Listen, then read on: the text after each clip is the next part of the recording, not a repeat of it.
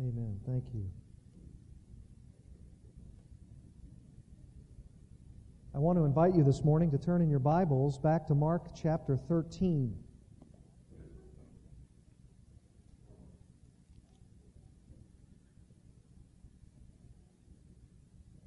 For the last 3 times that we have come together, we have been dealing with the issues surrounding the 13th chapter of Mark's Gospel. I have told you that there are 2 predominant views regarding the correct interpretation of this passage. And if you are new with us, this is the 4th in the series of those messages. And by way of review, let me remind you of what those 2 predominant views regarding this passage are. First, there are those who understand Mark chapter 13 with a view that is commonly called the preterist view. Preterism being simply a word in Latin that means past. And this particular view, and those who hold it, see almost all, but not absolutely all, of Mark chapter 13 as having already occurred. That's why it has the view past. That is, they believe that most of what Jesus is prophesying here in this chapter was fulfilled in the destruction of Jerusalem in 70 A.D. I have repeatedly said in this series that this preterist view has much for which I can commend. There is, however, another view, and that is what is commonly called futurism, or the futurist view, a belief, of course, that's on the other side of this continuum. This view says that some of Mark 13 has been fulfilled, but that it is largely yet to be fulfilled, even future to the time in which we are presently living.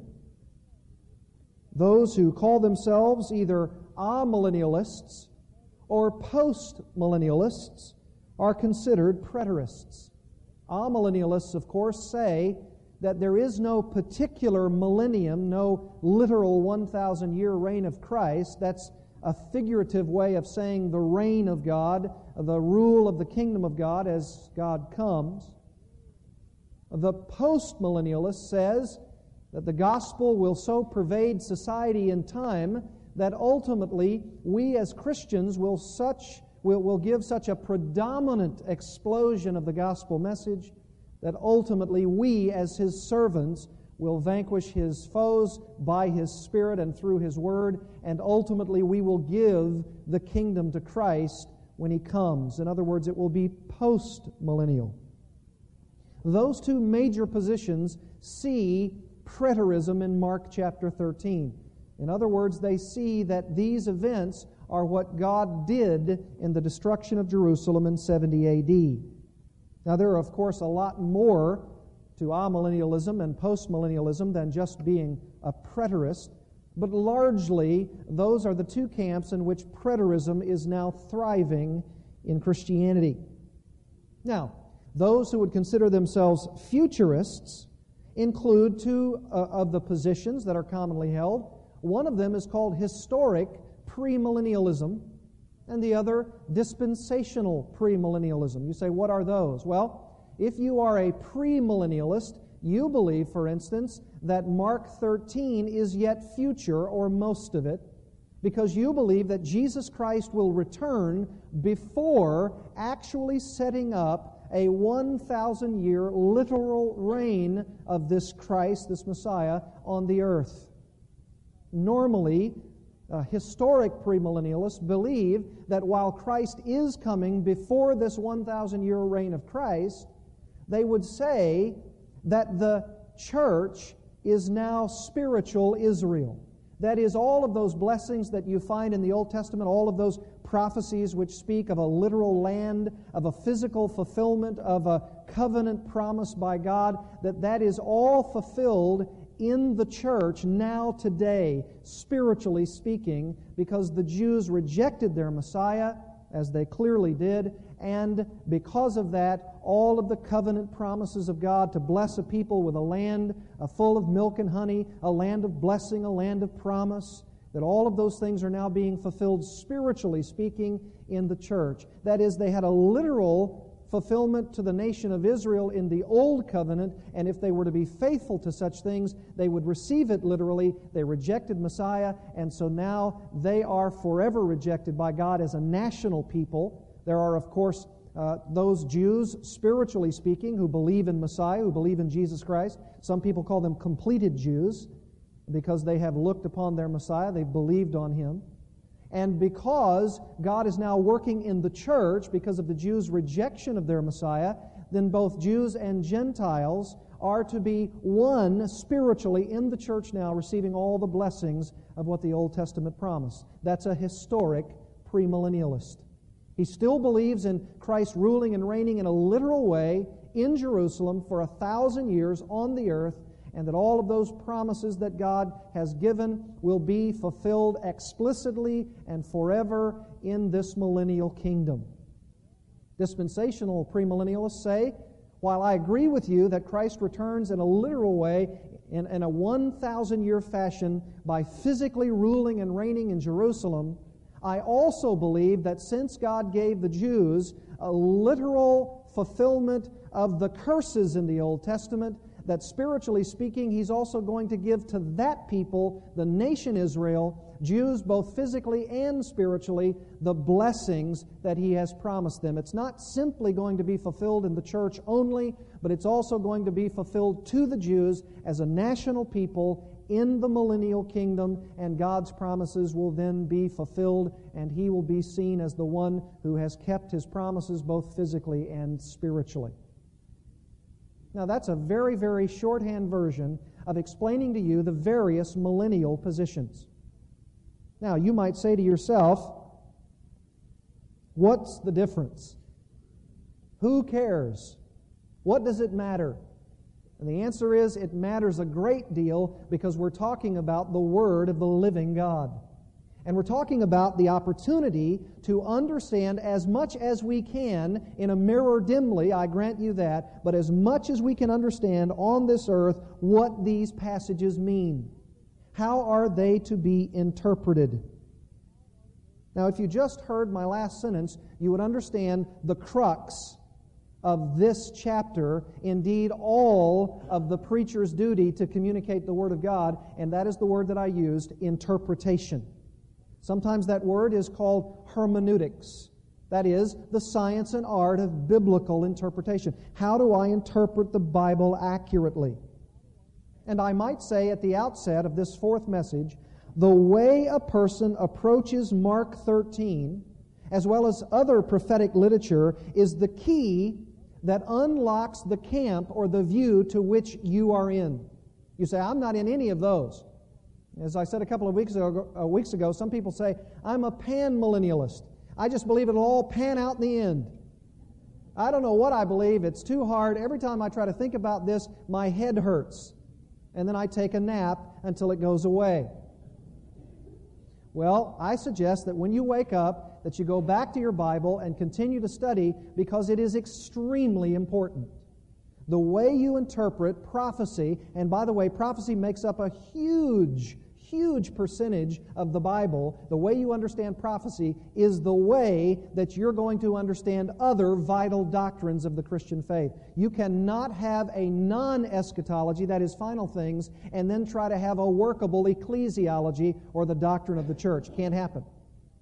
I just told you that historic premillennialists have an eschatology, but it also bleeds over into their ecclesiology, their view of the church, and whether or not it is distinct from Israel. Likewise, dispensational premillennialism, it has an eschatology, and that very definitely affects their ecclesiology, their view of the church, their view of final things, and their view of how the church is to be in this world. And believe it or not, amillennialists and postmillennialists, they have an eschatology which also affects their ecclesiology as well, very definitely so. In other words, how you interpret prophecy will largely define what eschatological position you hold. For instance, If you believe that there is much more continuity, and you remember I said that last time, that was one of my major outline points. If you believe in much continuity between the relationship of the Old and New Covenants, then you tend to blend more of your views into the preterist camp. In other words, if you believe that there is less distinction between the Old and New Testaments, then you tend to be a preterist. If, however, you see more of a distinction between the Old and New Testaments, between the Old and New Covenants, then you tend toward a futurist position. That's just the way it is. And so much of this has a relationship to what you believe about Old Testament prophecy and how it's to be fulfilled in the New Testament. And believe me, as I've been studying these things, in order to present them to you, there are many sticky wickets, as the British would say. Many of them. Many difficult things. It makes you want to stay up all night trying to figure out what these verses mean because you're scared to death to stand up in front of people and say, "Thus saith the Lord." Or if you do, you want to say this: "I believe, I assume, I lean, it's possible." Not trying to die the death of 1,000 qualifications, mind you, but trying your best to do what exegesis and hermeneutics suggest that we do, and that's dig into the Word of God to try to find out what it means by what it says. Now, I told you last time, when we finished all of the preemptory matters, all of the introductory issues about our presuppositions and where we are and where we're going, I told you that I will declare on the front end my position. You have to. There's no way around it. There's no way for you to say, "This is how I interpret Mark 13, and I've never heard anybody else, and I've never read anything else, and I don't believe anything. My mind is a complete blank slate, and I just go to Mark 13, and I'm going to come out either a preterist or a futurist." That's not going to happen. None of us do that. We all come to the text with our presuppositions. You say, "What is yours?" I'll tell you. I am, and someone asked me this recently. They said, based on not only this study, but based on other things you've said from the pulpit, I can't figure out what you are. And I said to myself, well, I guess there's probably something good in that, because maybe I'm not just rigidly following a system. I try to come to these passages and I try to harmonize them as much as I can, not with a system, but with what I understand all of the passages together to teach me. What am I? Here's what I am. I'm what I call a Calvinistic, futuristic premillennialist. You say, what is that? Well, first of all, I am Calvinistic. That means that I believe in what are commonly called the doctrines of grace. You say, what are the doctrines of grace? The doctrines of grace are that man is totally depraved, that God sees man in that condition, and God, out of His sheer goodness and grace, elects some to salvation. He chooses to leave others as they are in their Christ-rejecting sinful condition, and He, by His prevenient grace, by His lovely grace, by His altogether sufficient grace, takes those and He irresistibly draws them to Himself because they're dead in their trespasses and sins. They cannot respond to God on their own. God grants them faith and repentance, and He allows us the privilege of coming into His kingdom based upon the atoning work of Jesus Christ alone, plus or minus nothing. And when that happens, God gives me this grace that I then am allowed by Him to persevere through the faith, because He preserves me in that faith, and He brings me everlastingly to a glorified state in heaven forever with Him. Well, that was a lot. Did I breathe in there? That means that I don't believe, as Arminians normally teach, that I am the captain of my own salvation. I'm the one who chooses Christ. Ultimately, I'm responsible to choose Christ, but when I am able to see that responsibility, I'm able to see it in this way. God has granted me such a thing, therefore it exalts His grace, not my choosing, and if I receive it, it is only as a result of what He's done in me, not anything I've done myself. That's Calvinism. That's what it teaches. That's what I am. I'm unashamedly that. If you're not that, it's not a problem. You can worship here. It's not ultimately an issue. It's not an issue for which we'd break fellowships. Surely not. If you are something different than that, that's okay. You just keep coming and listening and learning, and then you come and you teach me what you know, and maybe I might change. I don't think I will, but I'm open. Furthermore, I am a futurist. That means I'm not a historic premillennialist, because I believe there is validly in the plan of God a future for the nation of Israel as a people.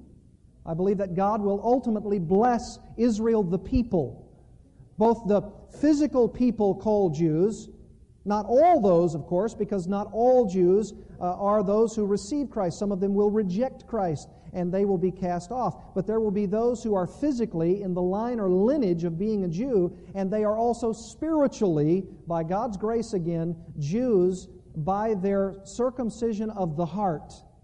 Not just some physical circumcision, but a circumcision of the heart. God has given them the faith and repentance to believe, and He will bless them and will ultimately bless them with a land that He promised in the Old Testament, a people that He will bless. His callings and gifts are irrevocable according to Paul, and I believe that means that physically they'll receive that blessing in a millennial kingdom in a 1,000-year reign of Jesus Christ upon the earth. That's why I'm a premillennialist as well. Now, that's how I'm going to work my way through this passage.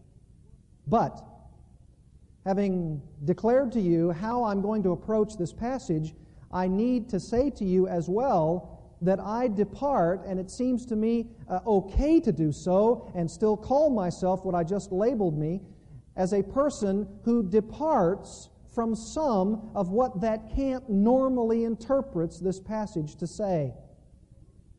In other words, I believe that much of what Mark 13 is saying is talking about a destruction of Jerusalem in 70 A.D. Much of it. But I also hasten to say that much of it is referring to a greater fulfillment in Jesus Christ, futuristically, physically, and spiritually. And that is not sort of the normal line of how dispensational premillennialists interpret this passage. But I do, and it's as a result of what I believe is the greater grasp of this text. I'm not saying I have a greater mind. I'm not saying I have a greater handle. I'm saying as I grapple with the text, these are the ways that I approach it and interpret it. For instance, one who is like myself, a futuristic premillennialist, and who also is Calvinistic, is John Feinberg. And he says something very interesting, and you need to listen. He says this: New Testament application of the Old Testament passage does not necessarily eliminate the passage's original meaning. In other words, what he's saying is, when there is a promise in the Old Testament, when it's fulfilled spiritually in the church, clearly there are passages that say that. For instance, 1 Peter chapter 2 says about Christians, you are a royal priesthood, a holy nation, a people for God's own possession. And when you look up where those passages come from, they're in the Old Testament, and they're referring to the Jewish people, not the church. Now, if you were a staunch dispensational premillennialist, you would say, I have to work around that passage because clearly that's a reference to the church in 1 Peter 2. No one argues with that. How do I see that? Because clearly not every passage in the Old Testament is meant only for the church. There are some that are clearly different. There are some that even seem to go beyond a reference to the church and apply to something even yet future. John Feinberg says, that's what I believe. He says, no New Testament writer claims his new understanding of the Old Testament passage cancels the meaning of the Old Testament passage in its own context, or that the new application is the only meaning of the Old Testament passage. In other words, if there's prophecy in the Old Testament, and God says this is what's going to happen, and we find a New Testament fulfillment of that, which He predicted was going to happen through the Old Testament prophet, it doesn't mean that that particular fulfillment cancels out the Old Testament passage. It doesn't mean that it fulfills it in total. It may very well be fulfilled there, and it may have also a fulfillment yet in the future also. Doesn't seem to me to be any reason why we would say that if it is fulfilled in one place, then that's all and only the place that is to be fulfilled. Doesn't seem to me to be any hermeneutical reason to say that. He goes on to say, the New Testament writer merely offers a different application of an Old Testament passage than the Old Testament might have foreseen. In other words, there are some of those Old Testament passages which clearly the prophet himself had no clue about a church. They had no clue that that's what it was referring to, at least in part. And there are some times within an Old Testament prophecy that one section of the prophecy meant something to the Jews and something else in the prophecy meant something for the church. And I'd like to submit that there might even be a third aspect of the same prophecy that could be referring to both the Jews and the church in the future in the same prophecy. You say, what is that called? I might call that either double or multiple fulfillment. You say, what is that? That's simply the idea that the Old Testament, as it prophesies things to occur, it could have happened 5 years later to the Jews themselves. It could have had a fulfillment in the church. It could have a fulfillment also even after this age in a millennial kingdom. It could even have an ultimate fulfillment in the eternal state of the believer with both Jews and Gentiles. It could have multiple fulfillments. It doesn't appear as though we have to say that it only has one application. You say, well, doesn't it mean, however, that when Jesus, for instance, prophesies here in Mark 13, that He's really referring only to one thing? Not necessarily. It could be that He primarily is making a reference to Jerusalem and the destruction in 70 A.D., but He's not limited to such a thing. It could have multiple meanings. And I believe this is what appears to be happening here in Mark chapter 13. Now, I want you to notice something. You remember last time when I said to you that the disciples asked two questions in verses 1 to 4 of Mark 13, and we went over it in detail. I said that they asked question number 1 like this: what will be the sign that all these things be fulfilled? That is, the destruction of the temple that Jesus, you're pointing to and telling us that no stone will be upon another. It'll be ultimately decimated, destroyed. They say, when is this going to happen? And then secondly, when you group all of the gospel accounts together, and Mark 13 has a parallel in Matthew 24 and 25 and Luke chapter 21, the second question, I believe, from their lips to Jesus is, and what will be the signs of your coming and the end of the age? I think that's a much different question. Now, it could be true that when they phrase the two questions together in such a precise and quick manner, that they, the Jews, the disciples themselves, assumed that what they were referring to was both the destruction of the temple, since their whole life was the temple, and immediately the signs of your coming and the end of the age. That could very well be true also. What's the end? Because if the temple is the end, then everything is coming to an end, and certainly something's going to happen that would usher in the end of the age. It could be that also. I have no difficulty with that. But I say that I believe that there are two distinct yet similar questions here. And I believe that Jesus in Mark 13 is answering both of those questions. I think He's answering with what we could call a near fulfillment. That is, what He is saying is going to happen to the very disciples and the generation to whom Jesus is physically and sightfully referring when He points to the temple. And yet I think there's also a far fulfillment. There's something going beyond what the disciples even envisioned, and that was the second coming glory of Jesus Christ physically to the earth, even though they didn't, and none of us would have ever assumed that almost 2,000 years would have separated the answers to those two questions. But they have. In my judgment, they have. So, they asked the first question. What are the signs that all these things are going to be fulfilled? That is, the destruction of the temple and the things that you're speaking about there. Jesus gives them, in verses 5 to 13, 4 signs. 4 signs. Number 1, and I've alliterated them for you so that you can know them quite well. The first is false messiahs. Look at verses 5 and 6. And Jesus began to say to them, "See to it that no one misleads you. Many will come in my name, saying, 'I am He,' and will mislead many." That's verses 5 and 6. In other words, Jesus' direct answer to the question, what are the signs that are going to signal the destruction of this temple that you just pointed to? And He said the first one is false messiahs. The first thing that Jesus prophesies is the fact that He Himself will said to be coming again, but not by Himself personally, but by those who are masquerading as pseudo-messiahs and pseudo-prophets.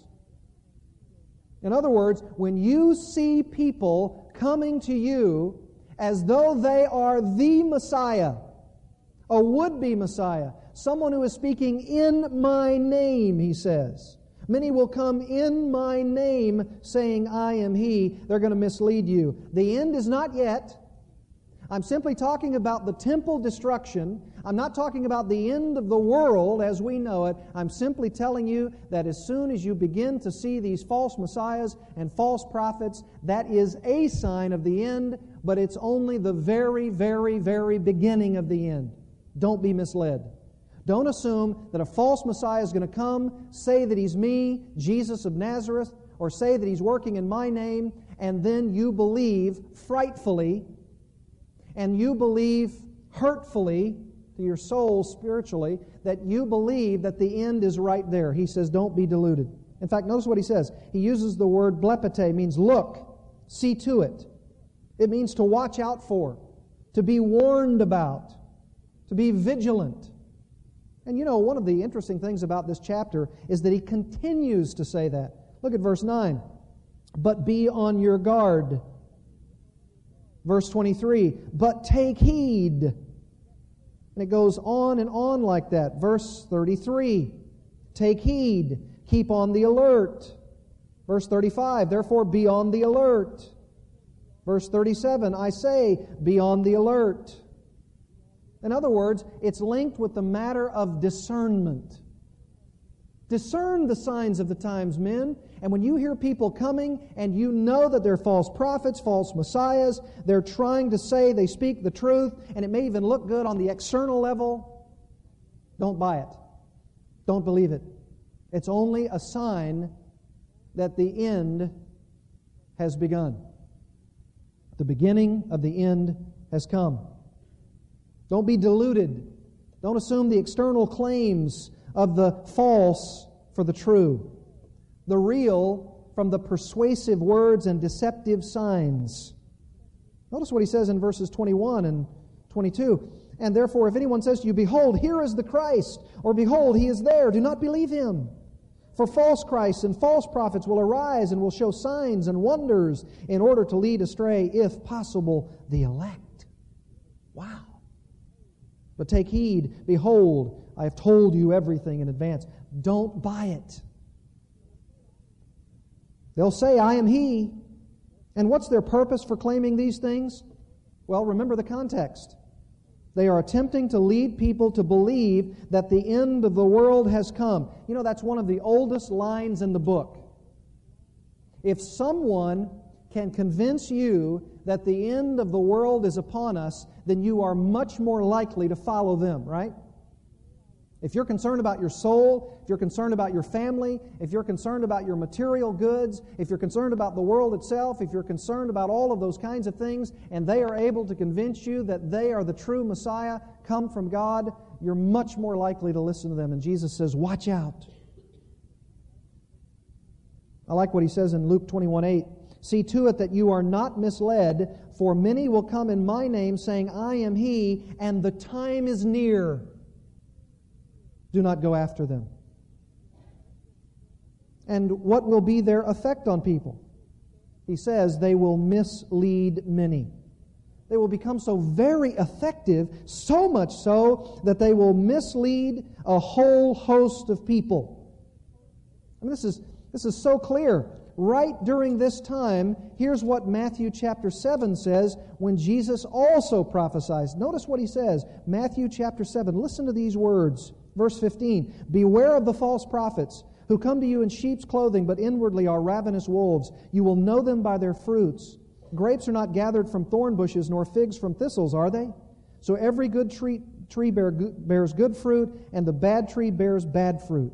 A good tree cannot produce bad fruit, nor can a bad tree produce good fruit. Every tree that does not bear good fruit is cut down and thrown into the fire. So then you will know them by their fruits. Not everyone who says to me, Lord, Lord, will enter the kingdom of heaven, but he who does the will of my Father who is in heaven will enter.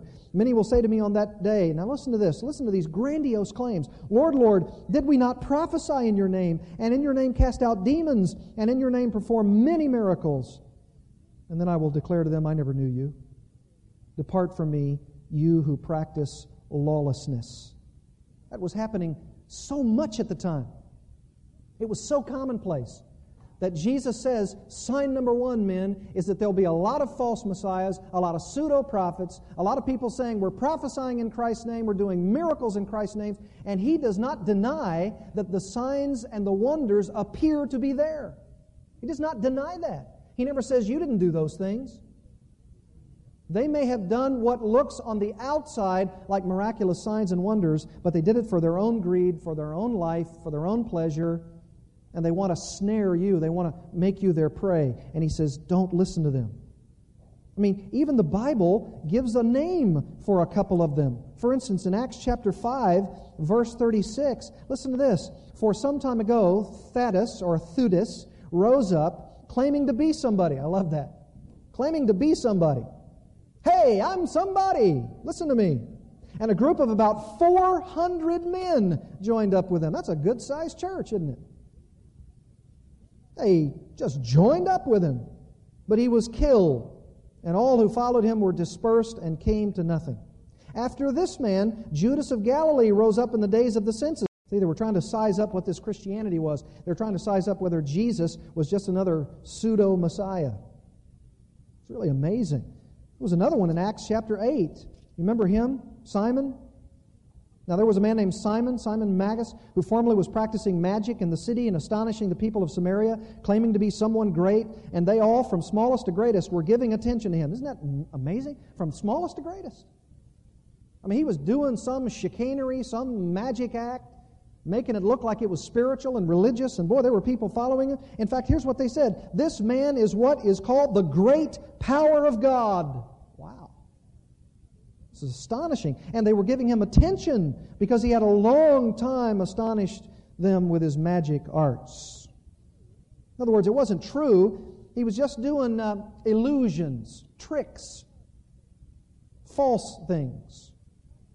Even John the Apostle, does he not say in 1 John 2:18, and there will be many antichrists come out into the world?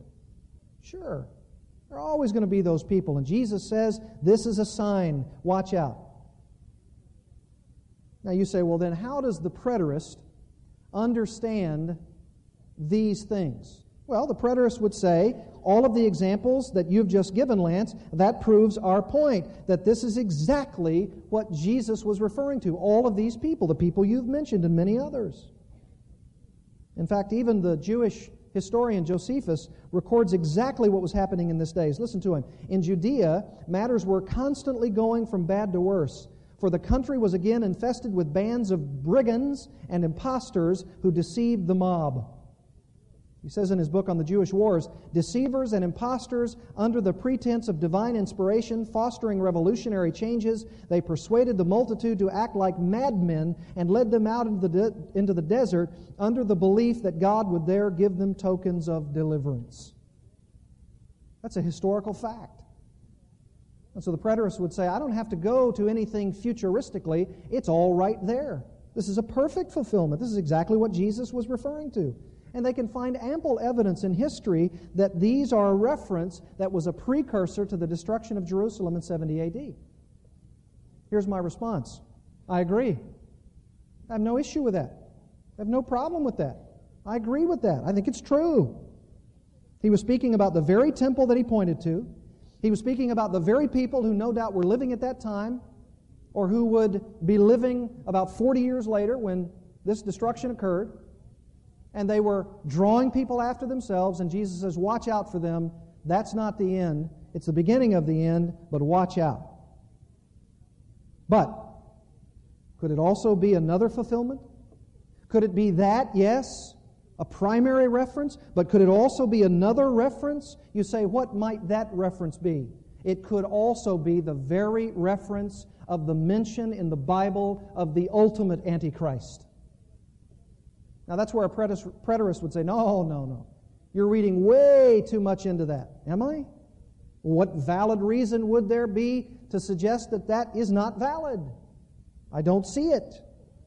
Jesus could very well have said what he said about Jerusalem, and it could also have another application that we are yet going to see if we live that long. It may even be that we die, and those after us, could be our children, could be our children's children. But at some point, there's going to be someone who says that they are the Messiah, that they are the Christ, and He's not just going to be some wannabe Messiah, some pseudo-prophet. It's going to be the ultimate false prophet. It's going to be the Antichrist himself.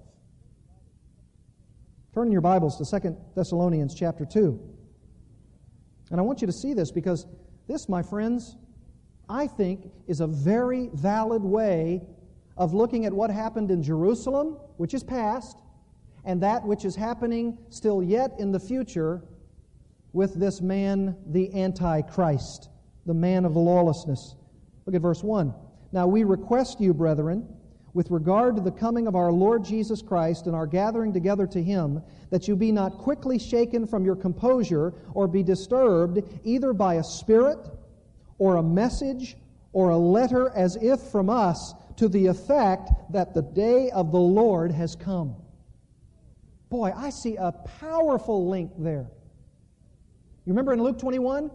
Be careful. There are going to be those who say, I am He, and He's a false Messiah, and He's going to say, the time is near. And Paul's saying the same thing. Watch out now. There are those who are going to say to the effect that the day of the Lord has come. Let no one in any way deceive you, for it will not come unless the apostasy, the falling away, comes first, and the man of lawlessness is revealed, the son of destruction. Talking about a man, a specific man, who opposes and exalts himself above every so-called God or object of worship, so that he takes his seat in the temple of God, displaying himself as being God. You see that? That's someone who's claiming he's God. He's the deliverer. Do you not remember that while I was still with you, I was telling you these things? And you know what restrains him now, so that in his time he will be revealed. For the mystery of lawlessness is already at work. In other words, there are already a lot of antichrists around. There are a lot of people who would be claiming a lot of things. He's the ultimate one, but the time has already begun. Only he who now restrains will do so until he is taken out of the way. Possibly a reference to the Holy Spirit.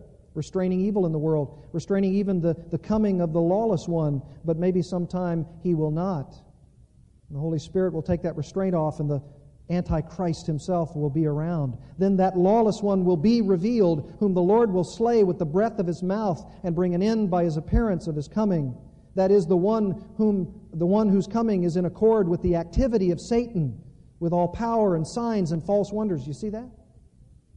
And with all the deception of wickedness for those who perish, because they did not receive the love of the truth so as to be saved. For this reason God will send upon them a deluding influence, so they will believe what is false, in order that they will all be judged who did not believe the truth, but took pleasure in wickedness. In other words, those who don't believe will believe even less. They'll be given a deluding influence.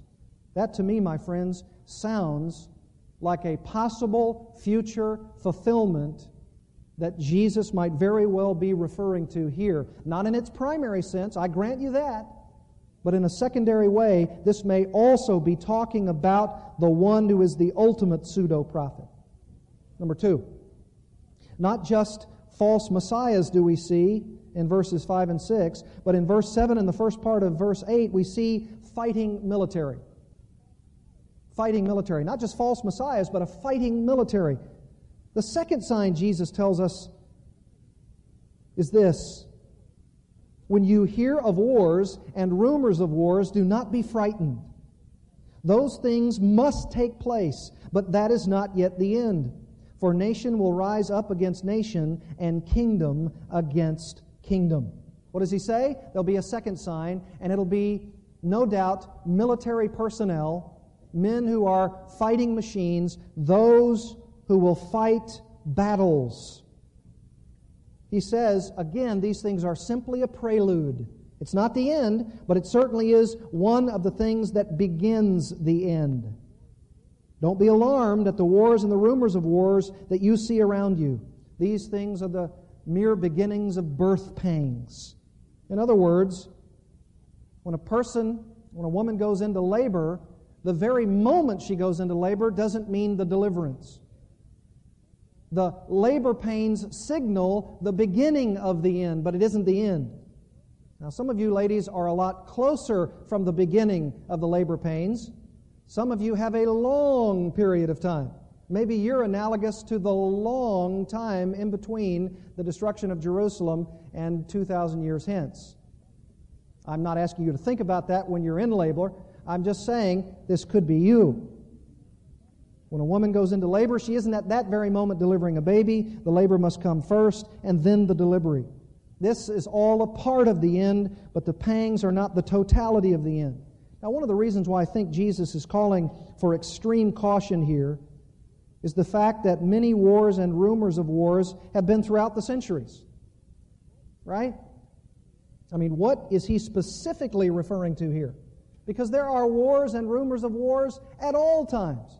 I mean, you could see in this prophecy a fulfillment 100-fold, because there are going to be wars and rumors of war to the end. And even with the Jewish people, there have been wars and rumors of war. What might he be referring to? Well, I think the preterist is probably on a good track here. They historically prove that when Augustus Caesar took over the rulership of the Roman world, there was a period of about 17 BC on and through even Jesus' time called the Pax Romana, right? The Roman peace. There was much less a period in that part of the world where there were wars and rumors of war. In fact, there might have been what we could call a very, very peaceful time without a lot of war and bloodshed. And so, here's Jesus coming along and saying, men, you see this temple here? It's going to be as a result not of Pax Romana, but as a result of destruction to you, the Jews, because you've rejected me as Messiah. The Pax Romana is over. One of the writers, again, of the day said, Tacitus, the history on which I am entering is that of a period rich in disasters, terrible with battles, torn by civil struggles, horrible even in peace. 4 emperors failed by the sword. There were 3 civil wars, more foreign wars, and often both at the same time. In other words, when Jesus prophesied that in 66 AD, at least for sure, all the way up to 70 AD in the final destruction, there was a war of all wars, at least as far as they knew it up to that time. It was an incredible war. Did you know that if you study the history books, during that destruction of Jerusalem and the years preceding and succeeding it, that there were over 1 million Jews who were killed? 1 million. I mean, they have been a people who have been oppressed and beaten down far more than any other people on the face of the earth. You remember the Holocaust? You remember all of the atrocities before and after? 1 million Jews were killed here. Now you say, yes, but those wars were not as incredible and not as devastating as our own World War I or World War II. That's true, at least in terms of the number of people. But for a city, for Jerusalem, for in its own environment, this was an incredible war. 1 million people? Boy, this is a prophecy that is right on the mark. Hey, and here's one thing that I was talking with someone about. Whether we agree on preterism or futurism, one thing is for sure, Jesus is a prophet. And whether we agree that it was fulfilled in the past, or it's fulfilled in the future, or some element of both, Jesus is right on the mark. Whatever it is, and whatever the fulfillment is, even if I'm dead wrong, or even if you're dead wrong, ultimately what really matters is that Jesus is a prophet, and someday we're going to find out. There is, I guess, ultimately a pan-millennialism for all of us. We're all going to find out what the truth is. But I think, I surmise, I wonder, I hope, now that it's on tape, that there is something else here. What is it? Well, notice. I believe, it appears to me that after this period of wars and rumors of wars and nations rising up against nations and kingdoms against kingdoms, that there'll be another war. There'll be a more devastating war. There'll be a war that's beyond all wars. Notice what is said, verse 19. Those days, whatever days those are, will be a time of tribulation such as has not occurred since the beginning of the creation which God created until now and never will. Now I know that preterists say that is language that speaks of hyperbole. And there is certainly that valid use of that kind of language in the Bible. Jesus used it. Hyperbolic language, sure. And it could be that for those people, that was the greatest, most devastating war that will ever be. Sure, it could mean that. In fact, I think for them it did mean that. For 1 million Jews, it certainly meant their death, the ultimate struggle. But I think it also means, by the language of verse 19, that it seems to me this tribulation is something that's speaking not locally, but globally. That this is a tribulation that has not ever occurred until now and never will. You say, when will that be? Well, verse 24 might give me a clue.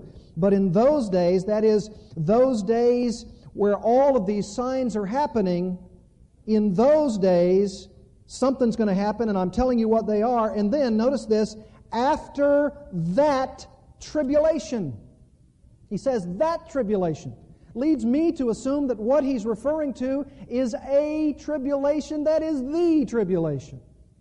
The great tribulation, we could call it. And I tell you that I think that is talking about the time when there is a great war, a war that is so devastating. Revelation 7 talks about it. Revelation 16 talks about it. Revelation 19 talks about it. I think that is the great tribulation. I believe it'll be global. I believe there'll be wars and rumors of wars to a degree, and nation against nation, and people against people that we have never known before in the history of the world. Say, how can you be so sure? I'm just trying to understand these passages. Just trying to grapple with them. And it seems to me that this is what it's speaking about.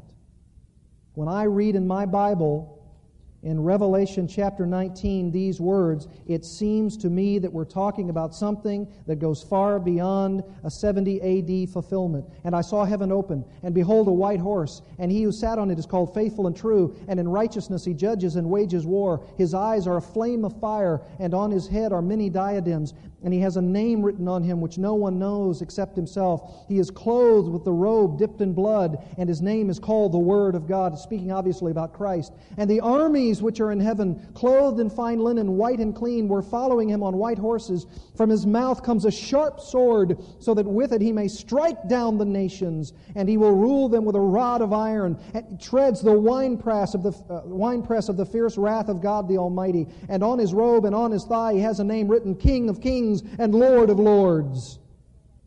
Then I saw an angel standing in the sun, and he cried out with a loud voice, saying to all the birds which fly in mid-heaven, Come, assemble for the great supper of God, so that you may eat the flesh of kings, and the flesh of commanders, and the flesh of mighty men, and the flesh of horses, and of those who sit on them, and the flesh of all men, both free men and slaves, and small and great. And I saw the beast and the kings of the earth, and their armies assembled to make war against him who sat on the horse and against his army.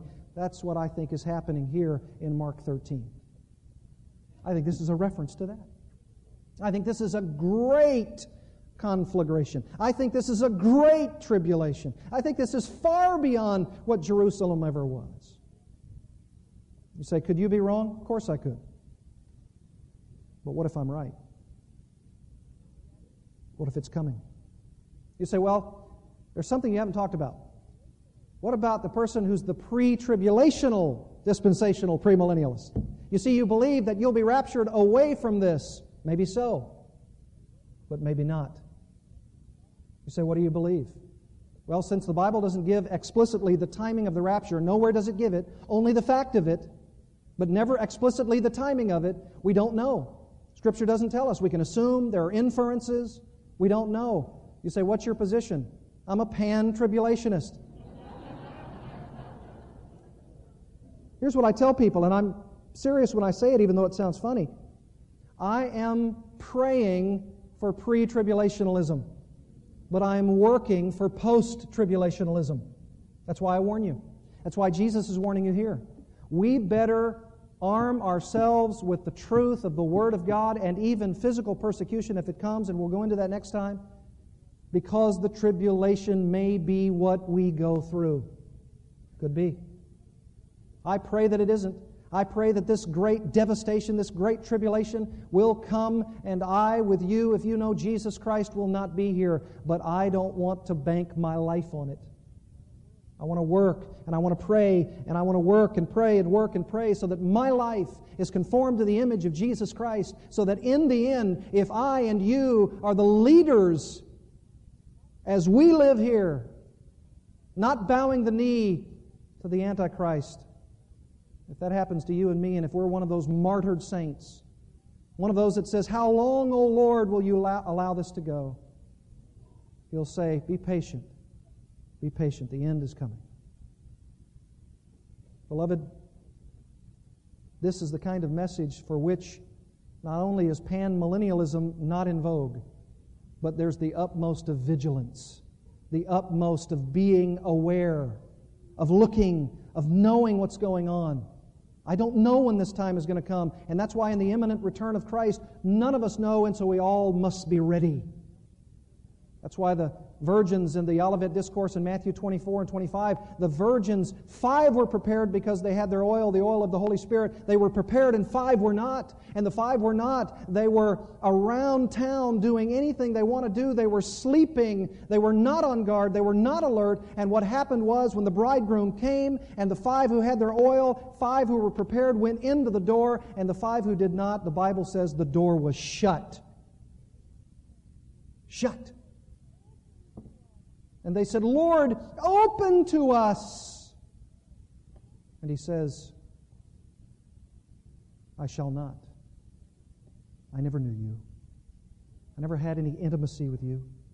I never had any relationship with you. You're unprepared." Oh, beloved people, don't be unprepared. If you don't know Jesus Christ, if you haven't bowed your knee to His Lordship, if you haven't said yes to Him and no to your sin, if you haven't placed your confidence and trust in Christ and Him alone, you're unprepared. And it could be today. It could be tonight. None of us know. Be prepared. Watch out. Beware. Be vigilant. Oh, Father, we want most assuredly to be prepared. How can we know? How can we be assured of what and when these signs are occurring? Well, if this text is telling us what happened long ago, it's surely telling us now, look at that and beware. If devastation could come upon them like that, it could come upon you as well if you are not prepared. Oh, Father, I pray for everyone here that they would prepare their lives by placing their complete trust and confidence alone in Christ and what He's done in dying upon that cross. That song that we sang, "The joy of the Lord is my strength because I've been forgiven," and that because Christ has been sacrificed for me. Oh Lord, I pray that none of us would walk from this place unprepared, not having the oil of the protection of the life and ministry of the Holy Spirit, but being sleepy, being careless, saying, "I'm going my own way, I'm doing my own thing." Lord, make it not so in the lives of the unprepared. Crash into their hearts. Foil their wicked schemes by the persevering work and the drawing power of the Holy Spirit and the cross of Christ, in whose name we pray. Amen.